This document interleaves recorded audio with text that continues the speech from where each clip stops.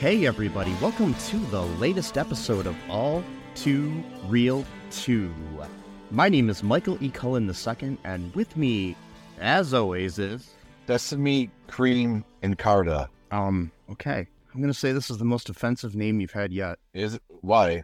I don't know, it just is. I mean, I'm sure they can make cream out of sesame. I don't know. But it seems like good. I don't know. I mean, I'm no chef, but... Are you sure? I don't know. Maybe. I am. Why not? No. Sesame oil. They make sesame oil, don't they? Yeah. Maybe you could turn it into like a cream. I don't know. Maybe not. Yeah. All I do know is that you got the right one, baby. Uh-huh. Yeah. Oh, boy. So, I gotta tell you something.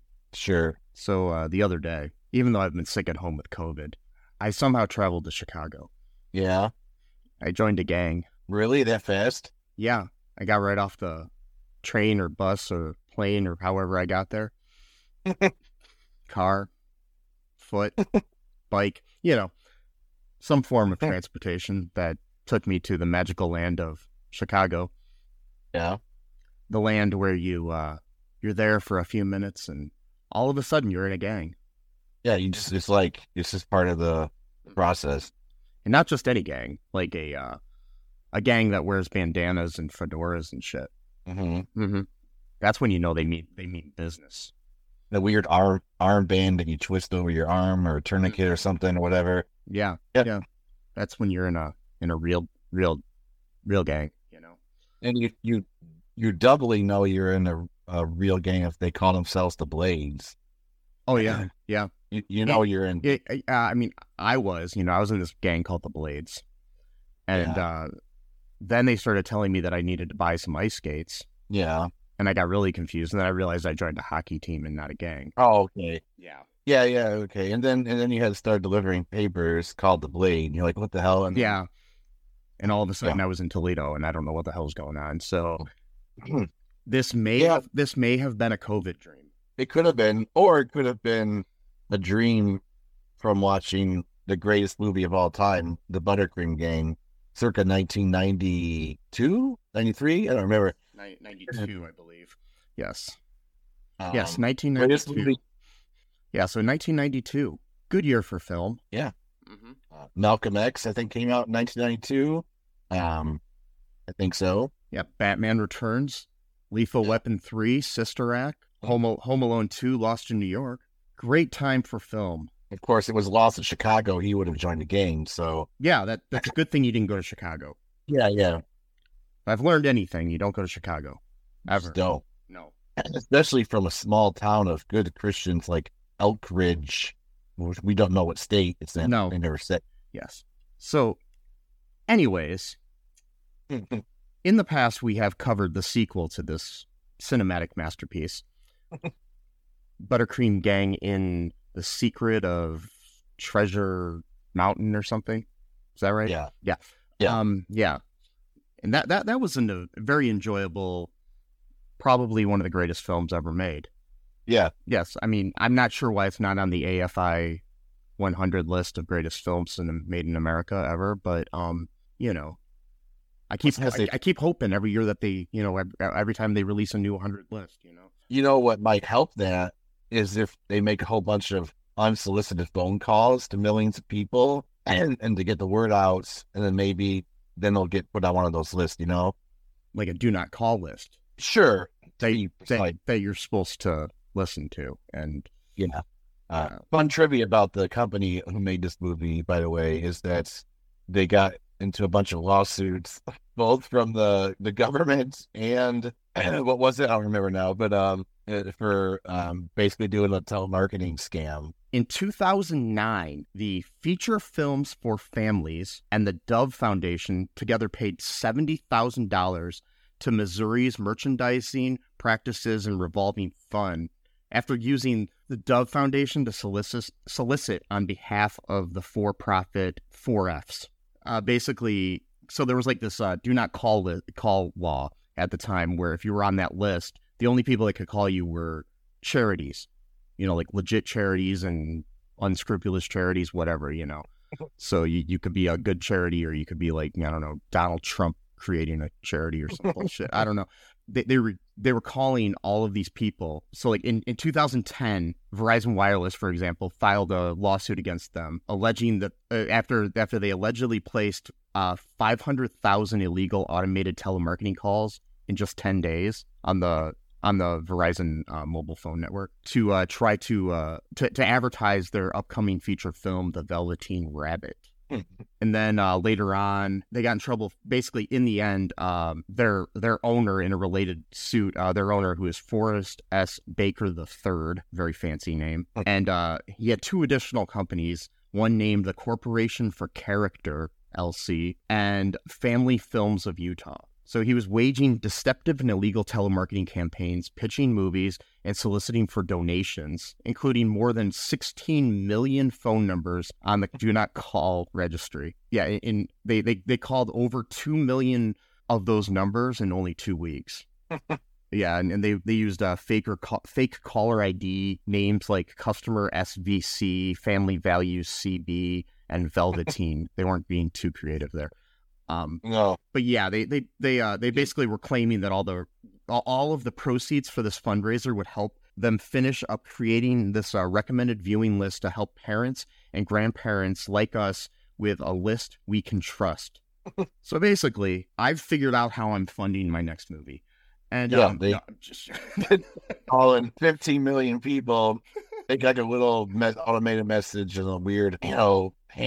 And there you go. You're cooking with gas there. Speaking of cooking with gas, this movie is definitely cooking something.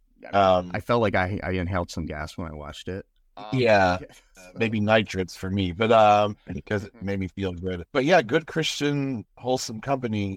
Here, Yes. This movie, the values of this movie definitely do not correlate with the values of the company that made it. So I've never heard of this ever happening in history, where a like Christian espousing company or like, let's say, religion, or a pastor or somebody says something one day and then does the exact opposite. Later. Oh no, never. Wait, not like another day, but later that day. No, never. No, of course not. And they're all wholesome and everything about. Yeah, I know, but yeah. Anyways, I love this movie. I love it so much. Yeah, what's your history with this movie? And so my friends growing up there, neighbors that lived down the street, they were very religious. They actually belonged to a church that practiced the Sabbath on Saturday. It wasn't the Seventh-day Adventist. It was a different church. It was called Worldwide Church of God back then, and they've changed the name several times. Since then, they got various splinter groups. There's only about 50,000 members in the world, I think. No. It was pretty small. So, they really weren't allowed to watch too much secular entertainment. But MASH, they were, for some reason. MASH was a big thing there. That's interesting. Yeah, every day they watched MASH when they did reruns. And also Walker, Texas Ranger on Saturday nights. That was allowed.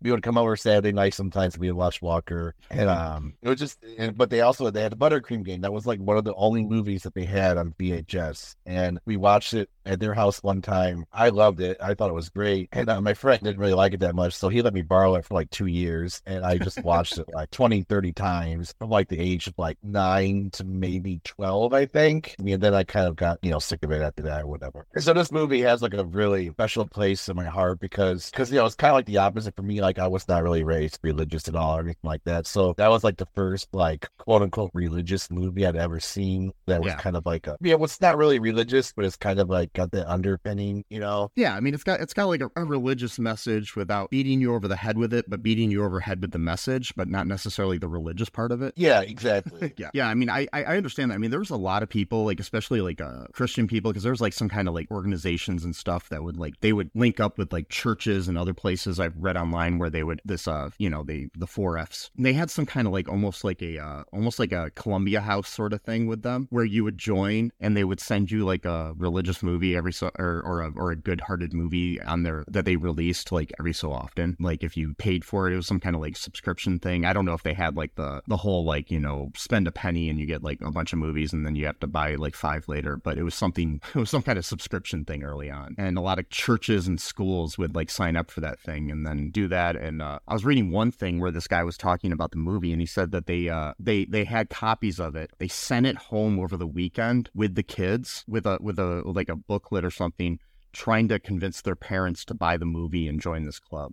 Yeah. But if you didn't buy the movie, you had to return the VHS or whatever. So of course, yeah. Wow. I mean, this is the time. I mean, I'm sure they do similar things now because they have like those stupid candy bars that they sell all the time and stuff. But this is the time when you'd have these. We had these things called kits, which were like a big, like cardboard suitcase looking thing that you opened up and it's got like samples of all these different things that were like, pencil toppers and keychains and bullshit like that you had to go door to door and try to sell. Yeah. Oh, Good times. Making kids capitalists early on to raise money for your school, especially when you because I went to a private school, so that's why. But yeah. Yeah. So I guess the tuition that they were paying wasn't enough. Anyway, so this movie, what happens in this movie? Okay, so what happens in this movie is probably the most harrowing morality tale in any movie in history so far. And it's a stark reminder of the dichotomy of man. Okay, so there's this character named Pete. His name is Pete Turner. He is the oldest member of a gang called the ButterCream gang. And which the members of which are called ButterCreamers and or creamers. I used to belong to a gang when I was a kid. We were called the Strawberry Jammers. Yeah, Strawberry Jam Gang. I mean, and then we used to that's good. I like it. Yeah, we called ourselves Jammers. So. Yeah. And then you got in trouble because they thought you were like jamming like signals and stuff like that. Well, that would kind of make sense with the whole thing with the 4Fs here. But yeah. So Pete Turner, he's like the oldest, and he has to move to Chicago to help look after his aunt's 2 children because she's divorced or something. I don't know what happened. And so he nominates Scott, which is one of the members, to be the president. And he goes up to Chicago and he's doing good in school. He's a good example to his nieces or nephews. I'm not sure the genders of them. And then he writes back to Scott every week, and things are going great for a while. But then Pete stops writing letters to Scott regularly. What could be happening? Maybe he's busy with school. I mean, he did get straight A's for the first semester, so maybe it's that. Or he's wearing different clothes now, which symbolizes that now he's a different person, because when you change clothes, automatically it means personality changes. So, and he joins the mean streets of Chicago in a gang called the Blades, and they get into all kinds of trouble, which I'm not really sure exactly what it was. All I saw was them in an alley and then trying to run away from the cops. Cops got him surrounded, and then he gets expelled from school, and then his aunt makes him go home. But I love this too. So when she confronts him about him getting expelled from school, and she's like, all right, can you help me with these? And he's like, what? It's like, you're going back to Elkridge. All he had was one suitcase. Yeah, That's it. I understand that. I mean, that can happen, like maybe he knew he was coming back and he still had like a lot of stuff at his grandpa's house. But the thing is, it's like the fact that she pre-packed for him was weird to me. Yeah, I know. Like, what? And he's like, I'm taking you to the bus station. And he's like, okay. Right now, we're going to catch the next bus. Like, literally right now. That's like another thing too. So like, we got to remember, Pete is probably at the oldest, maybe 16 years old at this point in the movie. Maybe even 15. I think he's probably got to be like 12 or 14, I think. He does not. Oh, really? I mean, the way that they're playing him off, at least. I don't think he's like, in high school. I think it's more like, maybe, because the other 2 are like in like Scott and his 2 buddies, frickin' Frack, whatever their names were, Eldon and something else, I think. I forgot the other 2. Yeah. Those 2, I mean, they were all like, because they later on have a dance that's like the end of like junior high or something. Yeah. So what are you, like about 12 or 13 around then? And, maybe 13 when you're a freshman. I'd assume he was probably like a freshman in high school at the most. So, okay. Yeah. Yeah. I mean, I know he was older than them, but I don't know by how much. But I don't even know if he was necessarily older than them like that much, because I don't think he was like, if he was like 16, I don't think a 16-year-old would hang out with like some 13-year-olds. Yeah, probably not. Well, because he was trying to be a good example though with the Buttercreamers, and trying to steer the youth in the right direction. But then again, one of the main tenets of being a Buttercreamer is just randomly hanging around with 5-year-old girls. Yeah, fairly. In the movie, it seemed like. I know, it's a weird movie. So Pete, he's got to go home, with his tail in between his legs, and he's all sad and shit, kind of, but then he's still like defiant and arrogant. And so, and he's dressed up with this new gang uniform, I guess, I don't know. And then, it just so happens to be right before Pete returns home, one of Scott's classmates, Margaret, happens to be doing a paper, an extra credit paper, mind you, about Chicago gangs. Wow. Isn't that coincidental? And of all cities, like, the only gangs she's talking about is Chicago gangs. Like Chicago gangs, not New York or LA. Maybe Elk Ridge is in Illinois or something. And never said it. This gang that he was part of, though, by the way, their outfits were to die for. Oh God! The one guy was literally wearing a fedora. That's just I mentioned fedora. Yeah, I'm not sure, but yeah, it's still and they were all wearing like bandanas, but of different colors. Well, that's to symbolize the ranks, the hierarchy. Oh, okay. I don't know because like most of them are wearing white, but Pete was wearing a red one. So I'm just like, but usually like the different colors don't get along from what I remember being a kid. But then again, that was all I think right around this time, like in the early 90s when I was in high school. I was just about in high school, or I was probably around the same age as these kids, maybe a little older. They, they used to do things like in the schools of my friends, at least, and for us too, on days when we could wear like regular clothing because we had to wear a uniform most of the time. You couldn't wear certain colors to school. Wow. Because they thought, they might represent a gang. Right. It was so lame. Like, it's like, we're at a fucking Catholic school. How many of us do you think? I mean, obviously, probably some were in gangs. I don't know, but it was just so weird. Yeah. Oh, boy.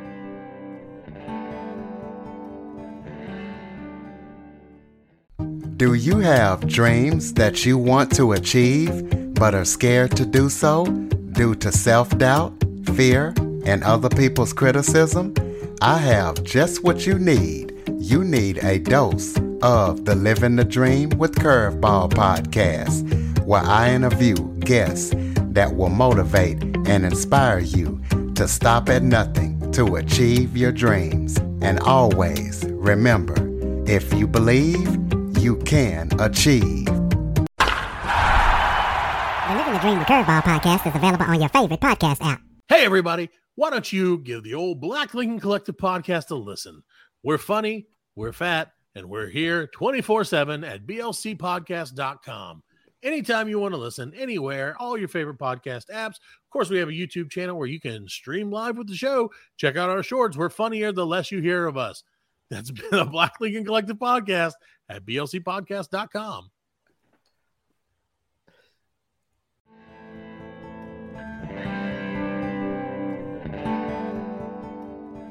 So Pete, he comes home. His grandpa's acting all like weird and shit when they talk to him, and he's getting in his car. And they're like, "Whoa, what's wrong with Pete? His grandpa's acting kind of weird or whatever." So they go to one thing. You just let themselves in. They don't even like. That's kind of rude, but whatever. No, wait. There's something else that happened. So, and okay, I know I'm jumping around here. So there's a scene like you mentioned where this little girl is like, "You have to come do something for me." Like it's like an emergency here.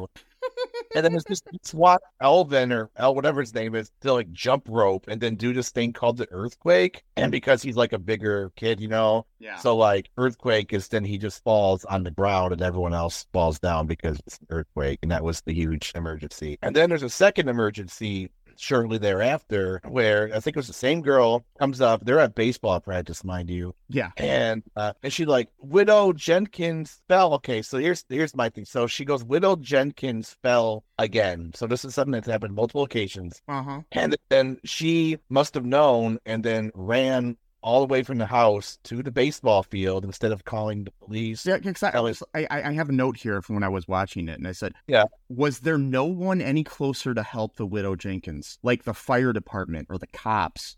I'm convinced, though, in this town, there is no law enforcement at all. I got to think there is, because everything that's going on in this movie, there's no consequences to the actions of Pete at all throughout this entire film.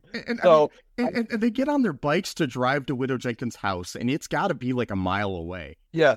And also, too, the baseball coach is also the local pastor of the church. And what's hilarious is that they're like, we're not done with practice, boys. And they go, sorry, coach, we have more important things to do. Mind you, the pastor / coach is currently wearing his collar still. Mm-hmm. And he goes, what's more important than baseball? Dude, you're a pastor at a church. Like, what the fuck, dude? Well, didn't you know that in America it goes baseball, then God? Come on. I guess so.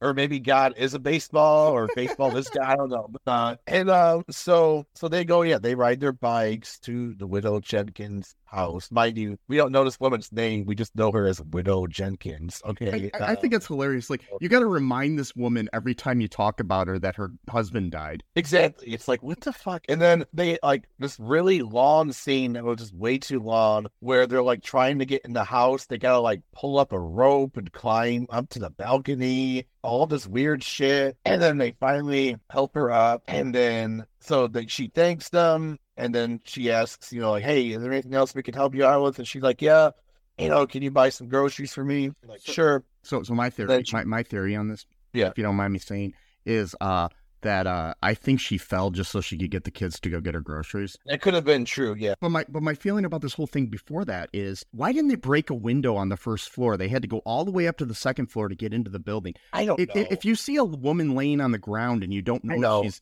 breathing or what, just break a fucking window and get in. People will understand. Somebody will pay for it. Yeah, so I just don't understand why they didn't break a window or something. But yeah. Call the cops. Fire department or an ambulance or anything that any regular town would have. I'm almost certain this town has no authority. Maybe it's like an anarchist Christian type of commune structure, because it does seem like the whole community looks after one another, which is nice. So anyway, but there was another scene even before that, which I forgot to mention, is that for some reason Pete was known for quoting commercials to make people feel better about themselves or situations, which I'm not sure. It's just the weirdest. So I don't really understand why that would do something. And they kept this throughout this whole movie. I cringe every single time they do it. They do the Diet Pepsi commercial from 1990 or whatever. It goes, you got the right one, baby. Oh God. And it's just the way they sing. Ray Charles singing it in the commercial. That came out, I looked it up, it came out the year before this movie. Okay. So yeah.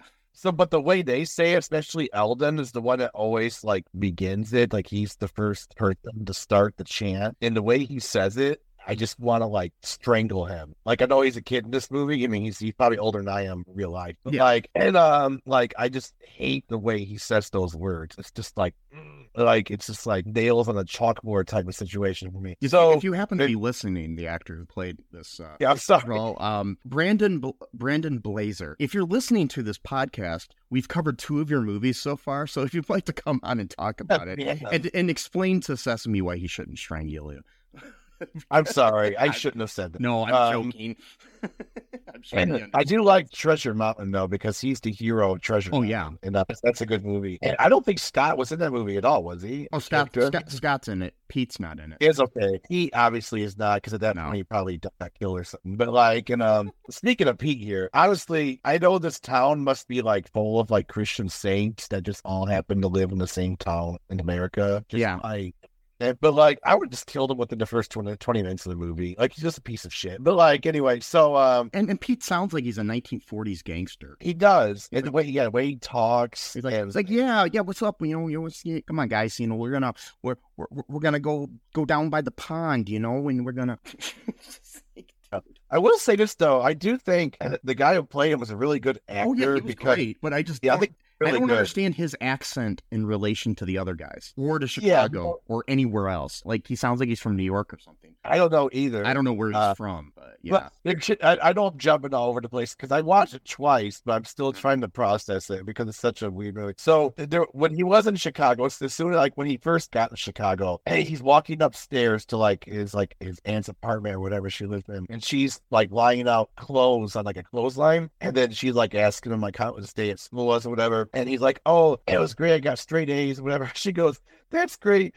If your parents were alive, they'd be proud of you. Like,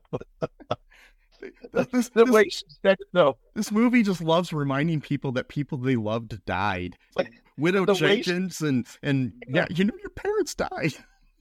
But the way she delivered the line was like so like stoic. And Michael D. Weatherid is Pete. I don't know how old he is, but Jason Johnson's just a little bit older than me. Okay. Brandon Blazer, who plays Eldon, is like 2 years older than me. Okay. So he's older than Scott. Okay. He's got the right one, baby. So so there's that whole thing. You know, they don't make a phone call to the cops or the fire department or ambulance, what have you. They instead, so she goes. So they agree to buy some groceries from her at the local kind of convenience stores type small grocery store. It's not like a real big one. It's just like a small store. She says the word treat. And this word comes up probably about 200 times throughout the whole movie after she says this word, and it just comes up over and over and over and over again. And even Pete, multiple occasions, refers to it as treats as he's stealing. And I'm like, I can't take anyone seriously who is using the word treat as he's stealing something. Like, it just like it takes away any edge. Like, hey man, I stole these treats. Like, well, didn't you know that treats are the gateway crime to even larger crimes? Oh, I'm sure it is. Yeah, like, I mean, when you those hostess eyes, like if you snatch a hostess, you know, you're a criminal the mostest, you know. Yeah, so and John Gotti started out stealing Little Debbie cakes. It's a well-known fact. Yes, it's true.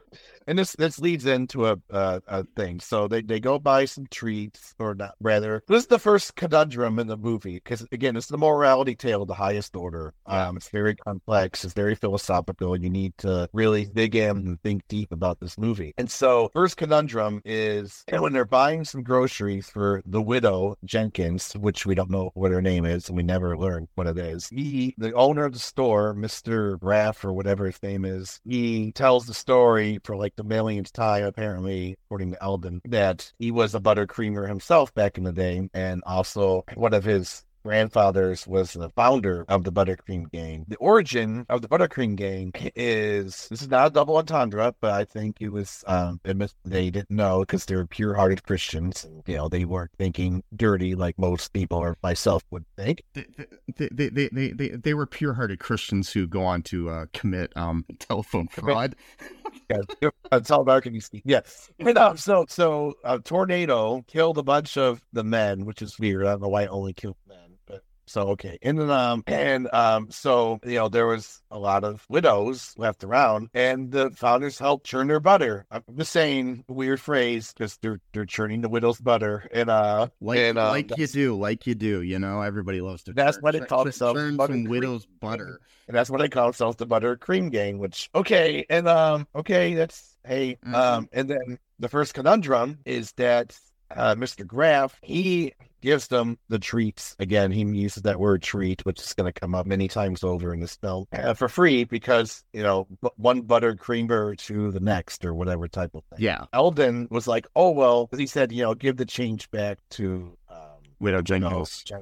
Yeah. And Eldon's like, well, why don't we just spend the money that she gave us on extra treats? I'm like, you know, a capitalist, you know, kind of mindset, you know, and you're like, no, we shouldn't do that. I'm like, okay, so. Well, they're I think they were slightly playing up because he's a little bit heavier than the other kids. That was the thing they kept. Yeah, they kept. I mean, this was the stereotypical thing. Like you had Jerry O'Connell's character in Stand By Me around the time, and you had the, you know, heavier kid in like Ham and Sandlot and stuff like that. You know, it's just that's the sort of thing you did. You know. Yeah, I mean, because he talked about stuff like I've had enough exercise for one day or whatever type of thing. You know, and so they go and try to find Pete. They just pretty much just break into his house without asking, or anything like that. And then they find Pete. By the way, there's some great cinematography in this film. So they're going in, and you can see the camera just slowly moving, and you finally see Pete, and he's like decked out in his game clothes or whatever. And then with a Pepsi, with a Pepsi in his hand, and he's got peanut butter that looks like he's just has sitting there for no apparent reason. He's not even eating it. He's got some bread just there too. And then they're like, "Hey, wow, you look different or whatever." He's like, "Yeah, you like the new threads? Pretty cool, right?" And Scott's like, "Yeah, you look different." He's like, "Yeah, so do you. It's all right though." So that's the first part right there of the rift between Scott and Pete begins at this very moment, right at the reunion. Is that Scott notices that Pete looks different because he's wearing different type of clothes, which symbolizes that he's a different kind of person, because that's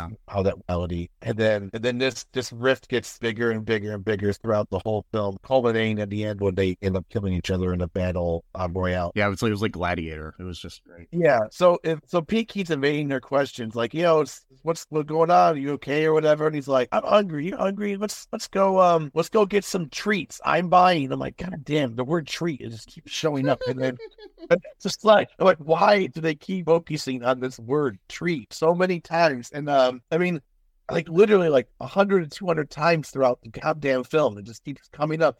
And then it's like buy a fucking thesaurus, somebody. And then so Pete is like leading them to the Mr. Graff's. Okay, so this is like I'm like ADHD mind today, for some reason. So for years, it seems that Mr. Graff is not the kind-hearted person that he portrays himself as, but instead had utilized what I'm assuming is free child labor from Pete for a period of years. It seems like no pay. No, nothing. Well, and they never say that he didn't get paid. Well, later on, though, he does say something about all the help I did and get anything for it. So that could just mean like, on top of my work, I sometimes would do extra work or something. Okay. Well, in my mind, he's in my mind it was child labor. So either way, it's child labor. It's just not if it's being paid or not. Yeah, that's my canon right there. And then and so Pete, they're like, "I'm thirsty." They're like, "Okay, well, why don't you go get the drinks and I'll go get the treats or whatever." God damn it, And then I'm saying it. And then Scott, thinks there's something up because Pete's acting like really weird and like extra nice to the Mr. Graff, and just like he's acting like way too nice and sensitive, and just like gives off a weird, creepy vibe, like he's about to do something illegal or whatever. And he says he wants to find out where the shoelaces are so he can go look at those, is what he says. Yeah, and then so he goes back there, and then meanwhile he's like sneaking around buying stealing treats, and then Scott doesn't really see it, but he's kind of looking suspicious, see what's going on or whatever. And so they leave. Mr. Graff reminds Eldon for probably the millionth time at this point not to drink soda inside the store. He goes, "Oh, sorry, I forgot." No, you didn't. You're just an idiot. And so Pete then says, "Oh no, I was looking for the neon colored shoelaces. Can you give me a call when those come in?" Okay, sure. Meanwhile, Pete either looks like he's about to shit in pants the way he's walking, or it's obvious he has stuff in his pants and the way he's walking. And also, he looks like me when I have my heavier coat going in to see a movie at the movie theater. When I stop at the Walmart and get a bunch of candy and put it in there. Yeah, exactly. It's so obvious that and he's like walking all weird. He's like slinking out the door and shit. And then also too, right as they get out the door, like in full view of everyone. I know, right in front of the window. Just takes out his pockets and throws each person a treat. He's like, "One for you, one for you, one for you," whatever, like being all cool about it. And I'm like, oh my God. And so they're like, "Oh, okay, well, we're gonna go help with working on someone's yard or whatever. Do you want to help us?" And Pete's like, "No, I gotta go," whatever. He's like, "Fine." And then Scott then calls a group meeting while they're walking the lawn that they're gonna work on, and he's like, "I think there's something wrong with Pete." And they're like, "What are you talking about? Just because he looks a little bit different doesn't mean..." So that's a huge theme in this movie, which again, I'm actually kind of surprised because most Christian movies or Christian adjacent movies are really big on judging people based on how they dress and how they look and their appearances and stuff like that. So I was kind of surprised that this movie played a lot of emphasis on not judging people about how they dress. I was actually quite surprised. Anyway, what else happened? So, do you have any thoughts? Nothing really, but so basically next we've got Pete goes and so like there's this girl Margaret who has glasses, Yeah. So I mean she's a nerd, Of course. and she had done this report on the Gangs of Chicago, which is the sequel to the Martin Scorsese film The Gangs of New York. And he also worked with the 4Fs to produce it, and and they called a bunch of people to get the word out, and then Daniel Day-Lewis plays the older version of Pete just brilliantly. Yes. Oh God. Leonardo DiCaprio plays Scott. It's just so great, man. Yeah, it's a great movie, a great sequel. Oh my God. I think I found a better movie. It's going to be called The ButterCream Gang of New York. Yeah, The ButterCream Gangs of New York. Yes. I think I found our next T-shirt. Yes. Oh, yes. So look for that on our TeePublic store, people. We're going to have a T-shirt that's going to be called The ButterCream Gang of New York. Oh God. So anyways, we've got that's good. Laughing at my own idea. Anyways, so we've got so they're like, they both can't decide on if the other guys can't decide if they think Pete's a bad apple now or whatnot. Margaret says something like there's something bad going on or something. Is this when she comes and tells them about it, or is this after? No, at first yeah, go ahead. Well, at first he asks if he could borrow the paper. And her paper on the Gangs of Chicago, and and she's like, I'm not a delivery service. You got to come walk with me to school. You got to go sit on the fucking porch while she goes and like. Well, you see, this is the point where it basically just really proves the fact that women mature faster than guys, because she totally wants Scott, so she's just like. Yeah. I know, but he's like being a complete fucking moron, and then but she wears glasses. Well, they do a Can't Hardly Wait. Oh no, that's what I'm saying. That's why I was pointing that out, because she's all that later on, kind of, but it's like more innocent because they're kids, but they do a She's All That. Yeah. The Christian version of that kind of thing later on in the film, which, that gets really heated up. It's almost like a firecracker, goes on. Anyway, I'm getting ahead of myself. That was a dumb joke. Yeah.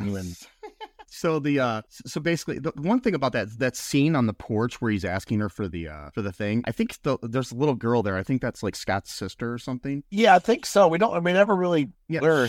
She's standing on the porch while they're having this conversation, like really creepy in the corner. And for some odd reason, my thing is it's I don't blame her. I blame the cinematography or the direction. You could have her standing there, cut to her every so often, but she's like in every shot just standing there in the corner looking on creepily. She's like spying on them. Yeah. It's just so creepy.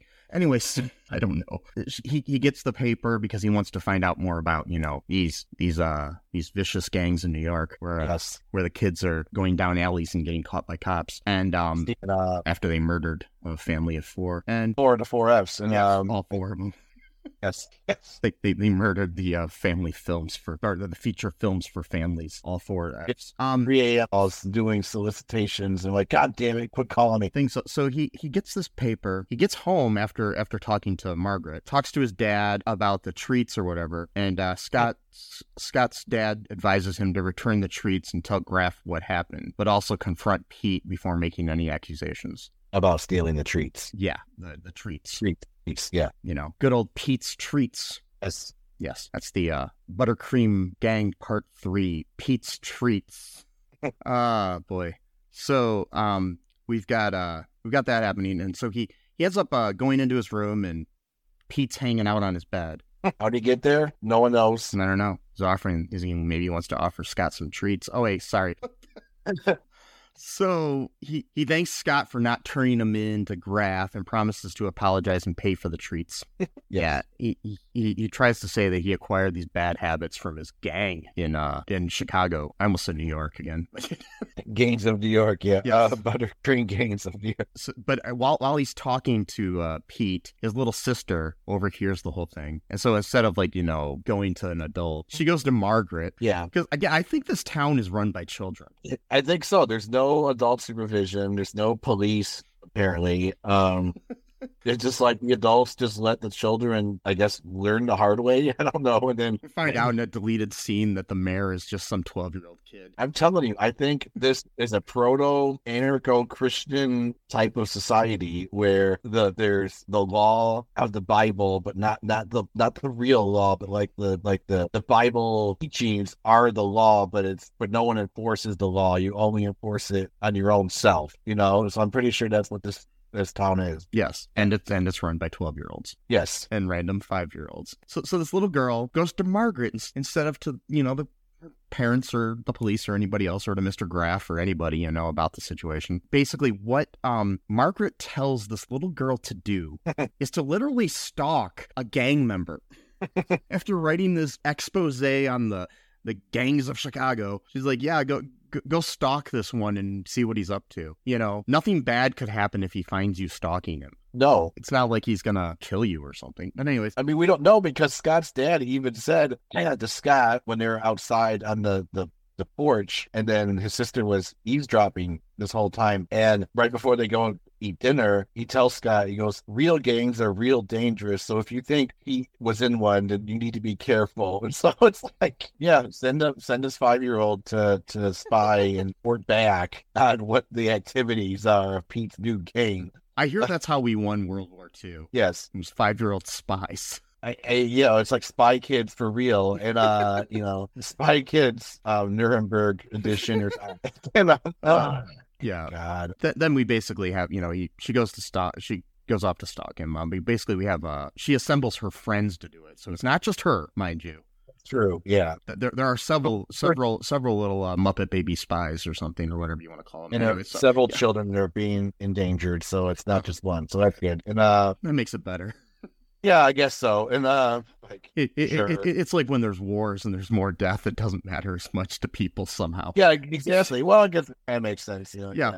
Yeah. Mm-hmm. Anyway, yep. Not gonna. So we have this. We have this great montage following that. Yes. And with Pete and his new gang. There's some random other bullies from school that he becomes a gang member with. He recruited them. He's like a capitalist dude. Like he saw them and saw like what they were capable of. He immediately went up to them and he started teaching them gang stuff. Apparently, what to do if you're in a gang, I guess. Like, I don't know what, whatever. And then he saw potential in him. Yeah, definitely. Yeah. I mean, obviously, he probably saw potential in Scott and Lanny and Eldon before, because he was the leader of the ButterCreamers, and he was the head ButterCreamer. Oh yeah, and basically the funny thing too about the ButterCreamers thing too is like there's the montage, and the little friends of the little sister and everything, and Margaret, she calls them the ButterCreamettes. Yeah, that's so creative. Yeah, so Lanny and Eldon and Scott,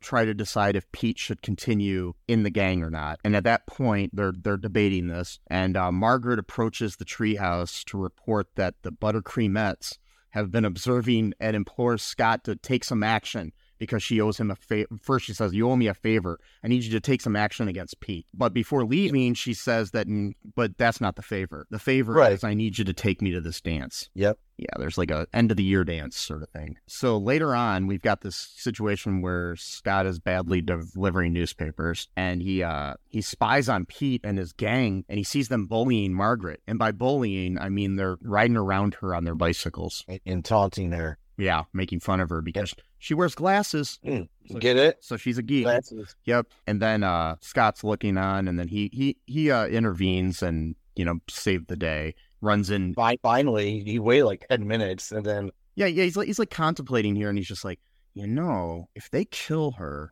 I won't have to go to this dance. Yeah. Like, you know what you'll have to go to, buddy? A funeral. Yeah. So man. So he runs his bike into one of the gang members and knocks him over, in a kind Christian way. But he does, but he does save the day. And he's sitting there. He's like, but he did contemplating, situation where he's just like, do I like her enough? Do I care?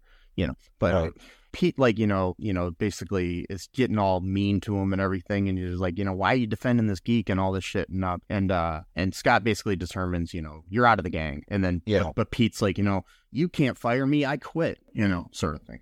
So, right, yeah. Saying that his new Tweedledum and Tweedledee friends are, good enough for him. And then we've got the night of the dance. What happens there? So Scott shows up dressed to the nines, and Margaret's mom's at the door.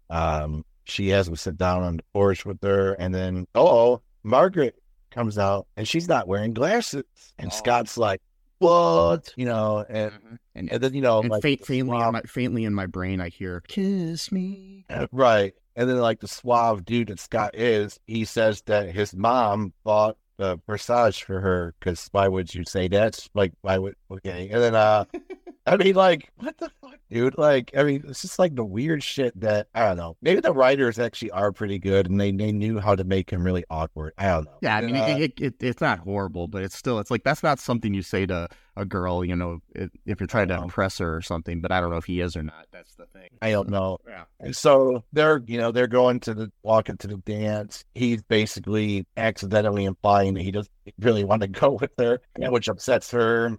And then they get to the dance, and he says the reason that he doesn't want to go with her is that because he doesn't know how to dance. Yeah, that he's afraid of that. So yeah, and so they're doing a slow dance, and Eldon and Lanny are just standing there awkwardly, and then two girls come up and each ask one of them to dance with them. There's a bunch of other girls standing right behind them, looking all sad, like they missed out on this great opportunity to dance with Earthquake Eldon and Buzzcut Lanny, and it's just like, I mean, just okay, it's like, they could have danced with Daniel Day-Lewis and Leonardo DiCaprio or something. Exactly, no, just joking.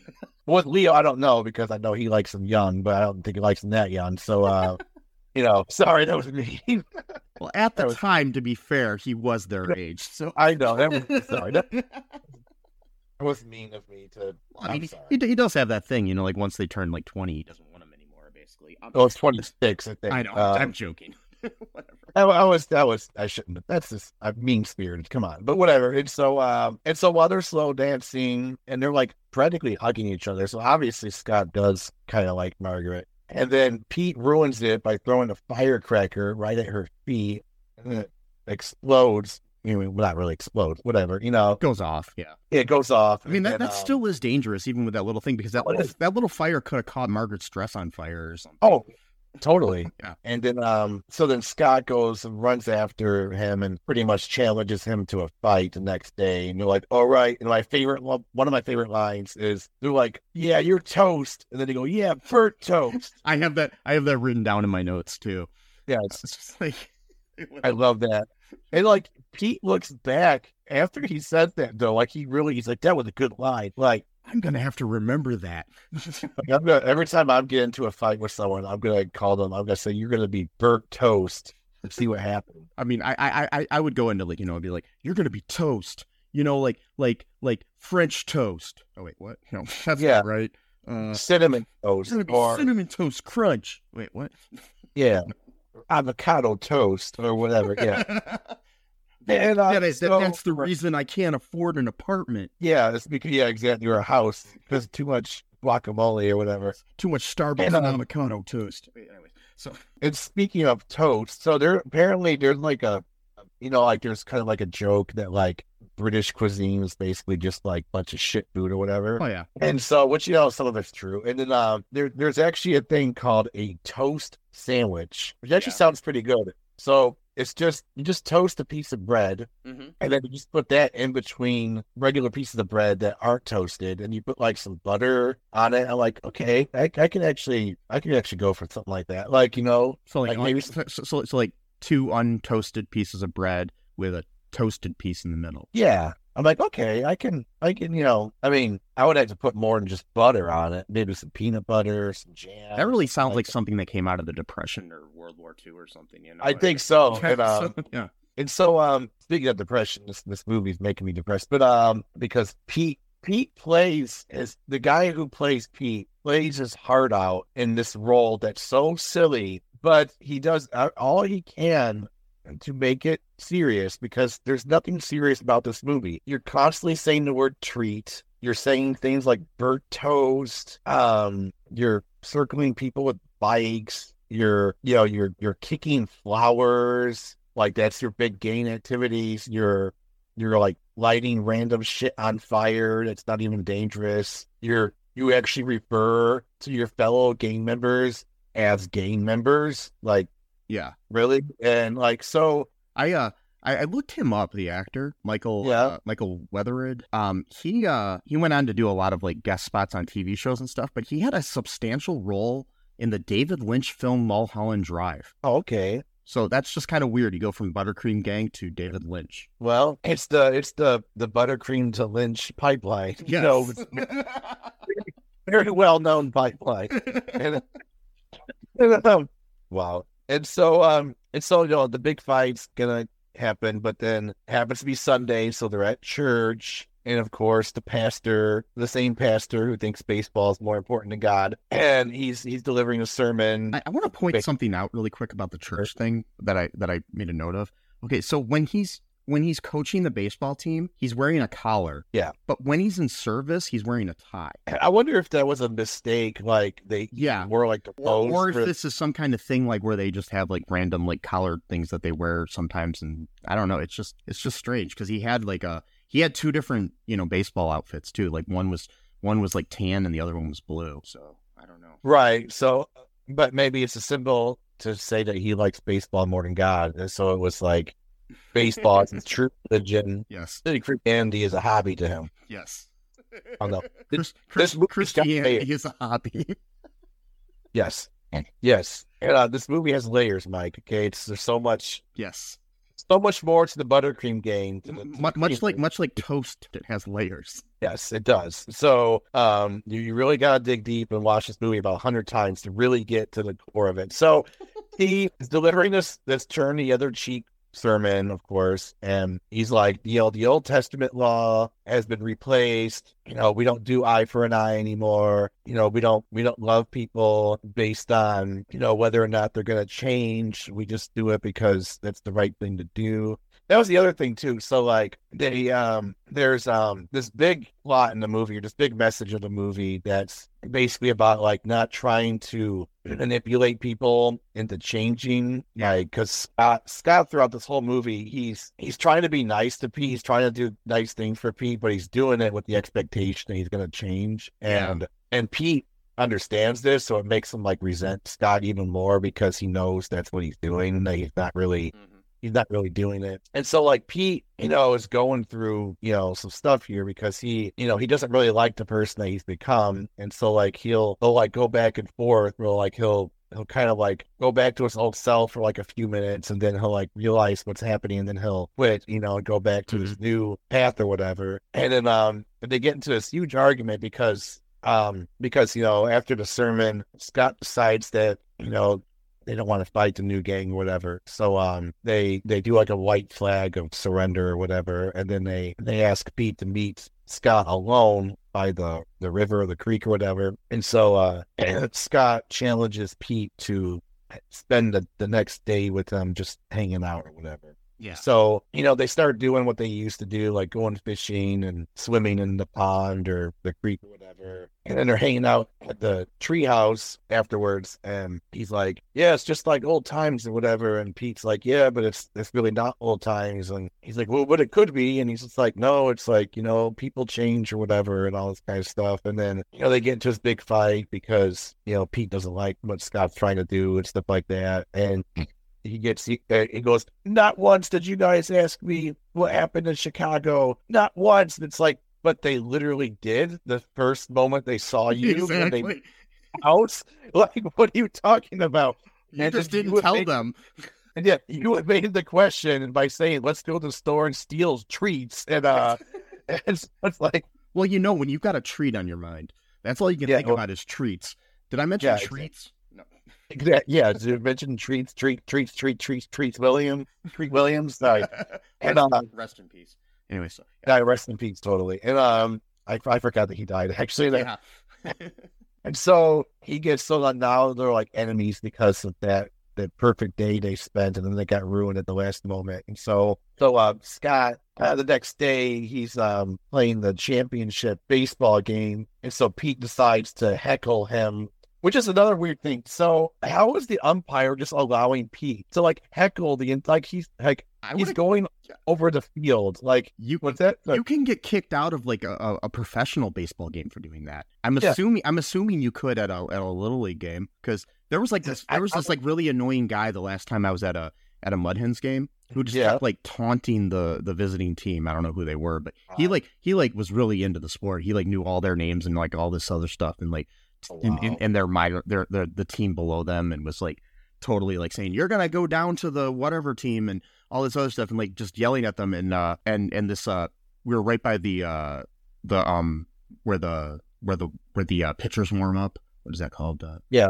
Anyways, the pitching coach down there looked at him and gave him a look, and just like kind of pointed at him, and it's just basically like, you better stop or you're getting out of here. And this was the Mud Hens pitching coach too. So, yeah. like, yeah. And so, he starts off by the behind the fence. So it's like, okay, but then he gets to the point where he's like right behind the fence where he's batting. Yeah. And he's like, the thing is too, like Pete's grandfather is just like standing there behind him, like not doing anything to reprimand. That's the other thing too.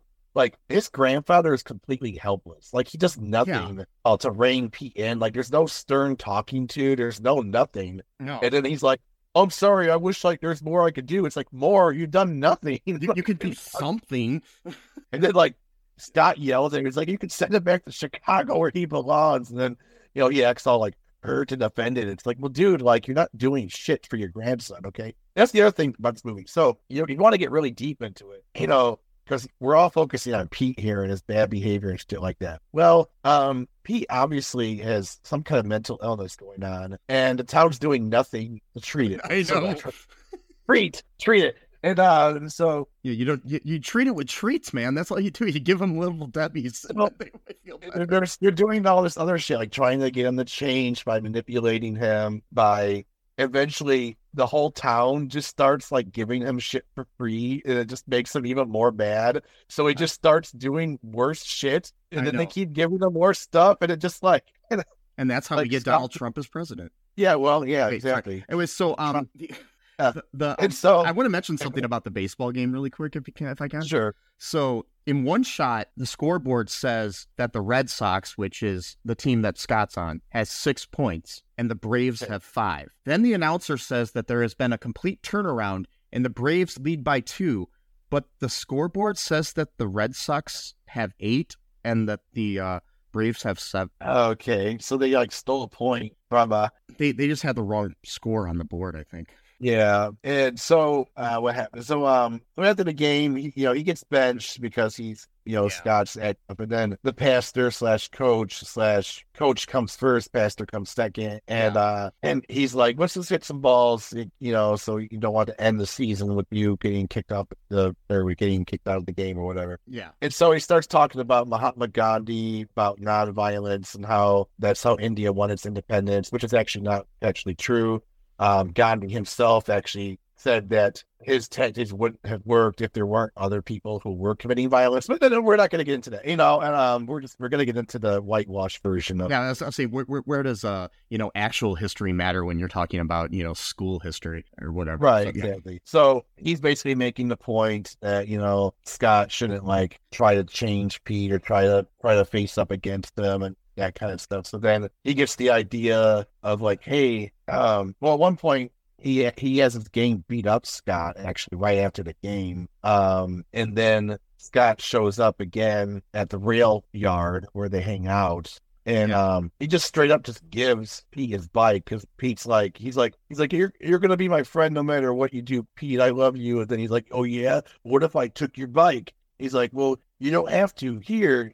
And so he's like, what? And all because like the whole thing is like Mr. Graff had said something like that too. It's like, if he doesn't want to, Scott told him about the stealing, and he's just like basically like, well, next time I'll just give him the treat. Right. Yeah. And so like we had this montage too where they're gonna like go into the store and steal stuff, and then like he just comes out the door with a bunch of sodas already. He's like, "Oh, have a seat or whatever," and then like they're about to sit down. He's like, "No," like like Pete's on to shit. He knows what's going on. Like the other people don't know. His fellow gang members, which they're called gang members. They don't know what's going on because there's an alternate version where Mr. Graff joins Pete's gang. Yes, it's a really sad story, that one. But and so like the whole town just starts doing this, like, and it's like pissing him off even more because like he knows what they're doing. He's acting out even more, which then makes them even treat him better, which then makes him act out more. So he can't take it. So it gets to the point where this leads into one of the best scenes I've ever seen in a movie ever. Like, I'm not even joking. Like, this scene is in the books. Like, it's one for the books. Like, so it starts off with, they're like, again, because there's no police in this town. So they're like, Pete's in trouble. Someone broke into his house or whatever. Don't call the cops because they don't exist. And then, well, actually, during that scene, Margaret finally at one point says, maybe we should call the cops or call the police. Yeah, she does at one point. She says that. So finally, she does. They get the right. Yeah. Which is again this is why I'm assuming this is some kind of anarcho-Christian town where they only call the police on very rare occasions where they absolutely need them to. Otherwise, they solve their issues themselves. But at this point, this guy is holding up Pete. He's wearing like pantyhose around his face or whatever, and he's like he wants Pete's grandfather's coin collection or something. Yeah, like gold coins of some sort. Yeah, and then Pete's like, "Don't worry, the insurance will pay for it. Just don't let him hurt me or whatever." And so, Scott and Earthquake, Eldon, and Buzzcut Lanny, they save the day. They basically incapacitate this guy, and then the guy's like, thinks Pete is what's the word? Double crossing him. Yeah. And so like we find out they think Pete was in on it. Yeah, so they think like Pete's gonna finally be glad because they saved them, but he's even more pissed off because they ruined his trick or whatever. So then he goes and just bolts out of there, just runs as fast as he can, again with the camera work. So he like walks into the store and his camera just goes straight into the face of the owner of the store, Mr. Graff, and then like proceeds into the best scene I've ever seen in the movie where he's like, "Give me all of your money, old man," and the guy's like, okay, here you go. Here's $226. Is that okay? And he's like, don't you understand you're being robbed? Like, oh, I know it's what you're trying to do, but if I give you the money, then you're not robbing me. And he's like, what? That's all crazy. When someone's trying to rob you, you don't give them the money and say, no, you're not robbing me. I'm like, and he gets this club out of nowhere. It just starts trashing the whole store. He starts trashing the whole store, and Scott shows up and he's like, what are you doing, Pete? And he's like, shut up! I'll hit you right over the head with this or whatever. And he ends up like knocking something down real hard off the shelf. And then he's like, "You're my friend, Pete. I'll love you no matter what you do." And he's like, "No, I want you to hate me." Why? Because I hate myself. He just runs off. I'm like, there it is. Finally. He admits that he hates himself. That's why he's acting out. I mean, we could have guessed that throughout the whole movie, 20 minutes in. You know who else could have guessed that? Maybe if his grandfather would have been like, "Hey, let's talk to the like school guidance counselor or somebody in town, or the coach priest," and been like the coach priest. Yeah, there's probably at least a couple of therapists in town. Yeah, not outside of town. You could find maybe a psychiatrist. That's the other thing too. So I feel like definitely want to kill Pete. I think he's a piece of shit. But like I also feel kind of bad for him because like this kid is obviously struggling with some kind of mental health issues. And they're just like, "No, what we're gonna do? We're just gonna like taunt him by like doing nice things for him." And like kill him with kindness, because at one point it's like, "You're trying to remember about the great person I used to be." And it's just like, dude, that is like torture if you think about it. Like it's like worse than punishing someone because you just like I wonder if anybody watched this movie and took that lesson to heart, and like there's some like really mean bully at a school, or like worse, like a gang member at your school. Yeah. Like a real, like guy with a gun, doing drive-bys, gang member or something. Yeah. And somebody watched this movie and just decided, you know what? I'm going to give him Little Debbie snacks and, other treats, stuff for free. And I'm just going to, anytime I see him, I'm going to do nice things for him. I don't know if that worked out as well, for them. He might get shot. Yeah, exactly. I don't know. But it might work. But the thing is, so you got to understand the psychological damage this entire town is doing to Pete. It's one thing if it's one person.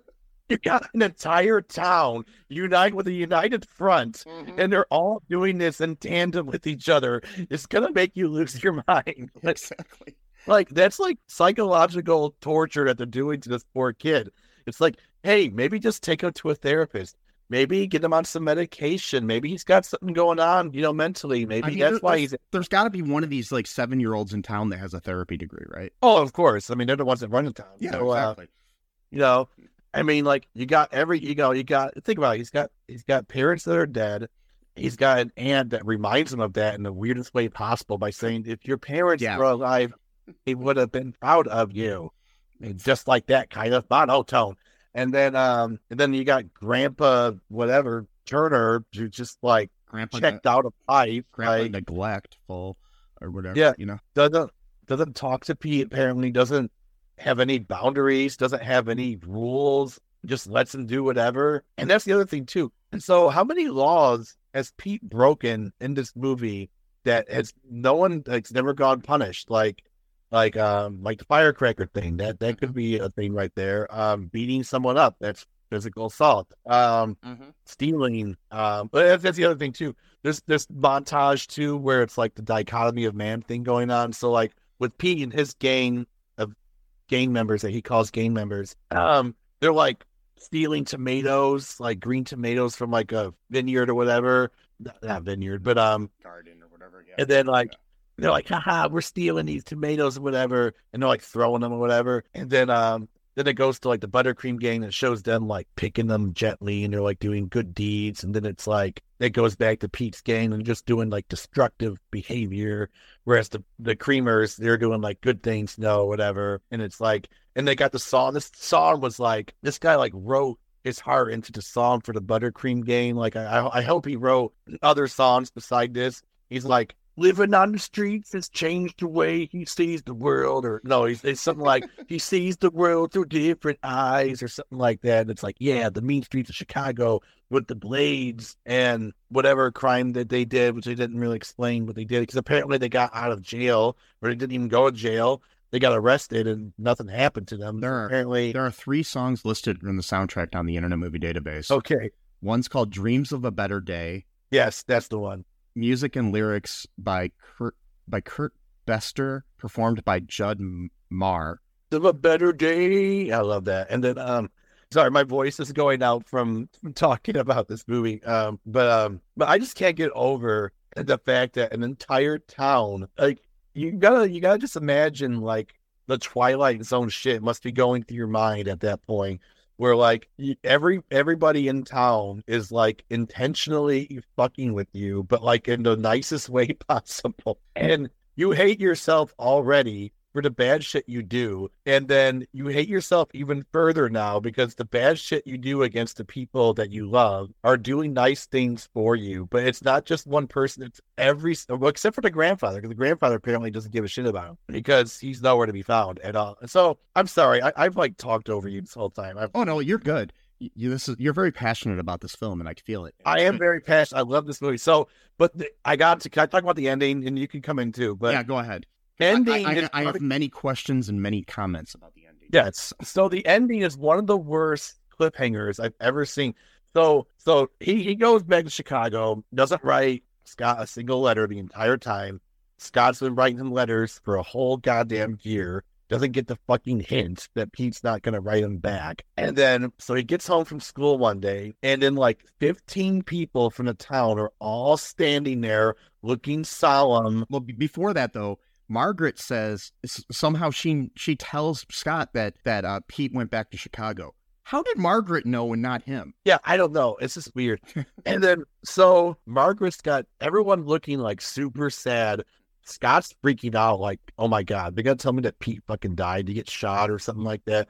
And then like it doesn't always turn out this way. Like, I'm like, oh God. So it's like he basically saying, like, you did the right thing, but there's not always a happy ending. And then Margaret's like, I'm really proud of you. And she's got tears in her eyes. I'm like, oh my fucking God. They're gonna, because I forgot about the end of this movie. Yeah. I'm like, are they gonna do this with Pete fucking dying?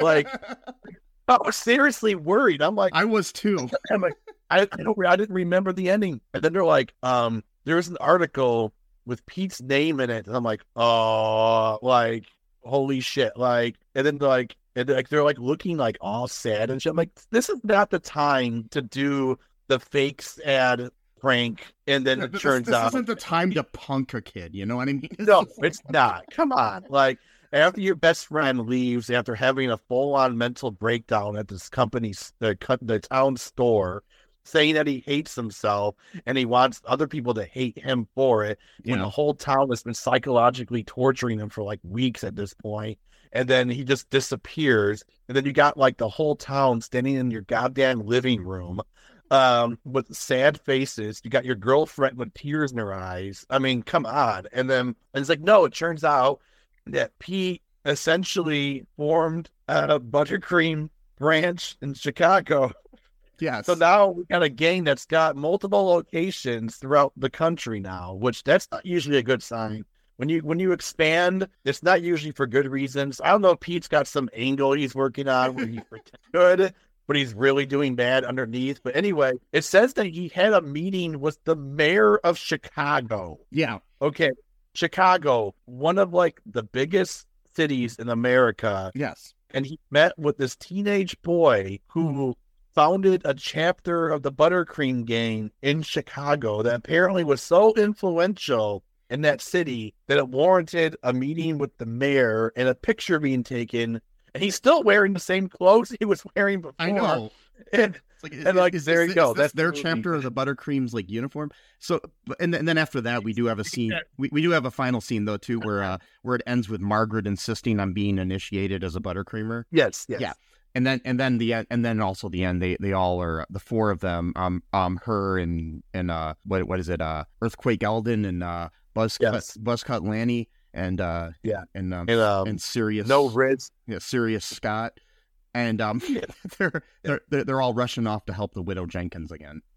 Again, it's like, oh my fucking God! Like, I mean, do something about this. Like, somebody buy this woman a wheelchair or something, or a walker. I don't know what the fuck. Or just call the goddamn fire department. I mean, get her a live-in nurse, for Christ's sake. I mean, yeah, instead of like doing the stupid bullshit of like coming over to her house occasionally and then like helping her up and buying groceries for her so you could buy a treat for yourself after with the change or whatever. But and from a storytelling point of view here, the ending sucks. It's terrible. I'm glad he got, he's started this ButterCream gang in Chicago. Show us, don't tell us. This is a film, not a book. So my whole thing with that too is, so Pete obviously had changed his ways over that year period where he wasn't writing any letters to Scott. So it wasn't just like the day the article came out, he started doing good things. He obviously started probably as soon as he. Why didn't he write Scott before this to tell him? That's what I'm saying. So it's like you're doing good shit, but you're not writing your friend back during the entire time. Instead of having the town punking the asshole, like the kid, right. The problem, they should have had a scene where Pete calls Scott up on the phone, or Pete comes back to town and lets him know about what happened and shows him the newspaper article. My thing is, it's almost like Michael Weatherid like quit the movie partway through and they had to like tie things up. Yeah, that could have been it actually. That's what it felt like. But that's the end. Yeah. Basically, Margaret basically says, "Hey, we should make changes. Let girls be in the game," and then she kisses Scott on the cheek to basically like, hey, I kissed you on the cheek, therefore now you got to listen to me, type of thing or whatever. I don't know. And then yes. Puppy love, stuff like that. And yeah, Miss Jenkins apparently is just falling over. That's the other thing too. It reminded me. So I can't get over the weird thing about quoting commercials. That's the other thing too. Like the big thing was like, did you see any new commercials in Chicago like that? That was a big attraction. Is like, we don't get the cool commercials that you get in Chicago. Like, okay, I guess that I'm was pretty sure, like, most of the cool commercials, like Pepsi commercials, air nationwide. I mean, he might have saw some cool commercials for like a local car dealership or something. I don't know what the fuck he would have seen that you can't see I just don't know. in whatever the fuck the town is that they're from.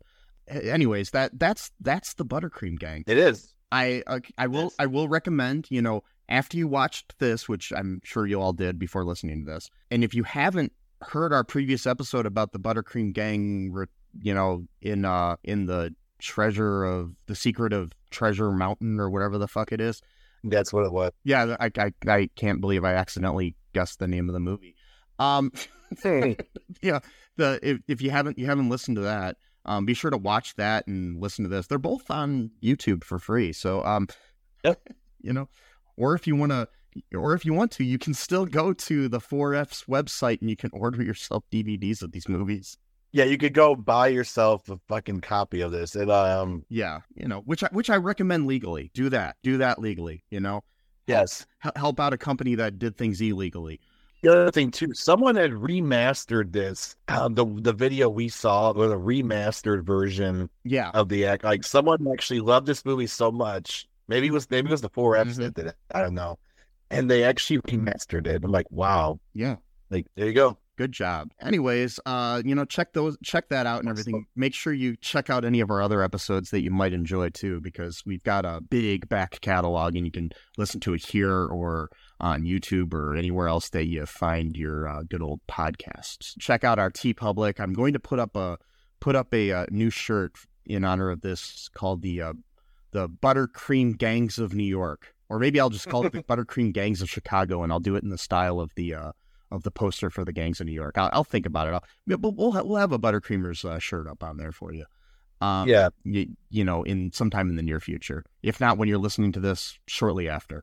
But check that out, and you can help support the show by buying one of our TeePublic shirts. You can go to our Patreon and help us out there. Check out our social media. All the links for all of this are on all2real2.com. The best way to find out anything about us. If you have any old, favorite film that you watched as a kid that nobody else knows about that you might want us to cover, send me a message at mike@cullenpark.com or somewhere on one of our social media accounts, because I'm always up for finding some weird, kids movie, to cover on the podcast that I've never seen, or one that I have seen either. If there's whatever, just let us know what your favorite little kids movie was, whether it be something like The Sandlot or I don't know what else, Stand By Me or something like that, whatever your favorite one was. My favorite kids movie was Flight of the Navigator. So, okay. Yeah, just let us know. Maybe we'll cover that in the future too. That one's an interesting one I think we should cover. Have you ever seen that one, Sesame? Oh, I don't think so.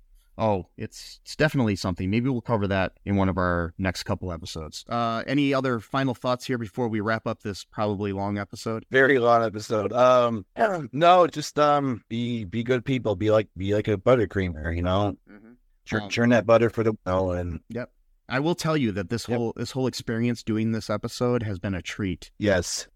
Remember that I love you. Sesame loves you. Don't go to Chicago. No. And until next time, bye-bye. Thanks for listening to All2 Real 2 podcast, a Cullen Park production. Produced and edited by Michael E. Cullen II. Music by Matthew Hawes. Subscribe and share the show. Visit us at cullenpark.com.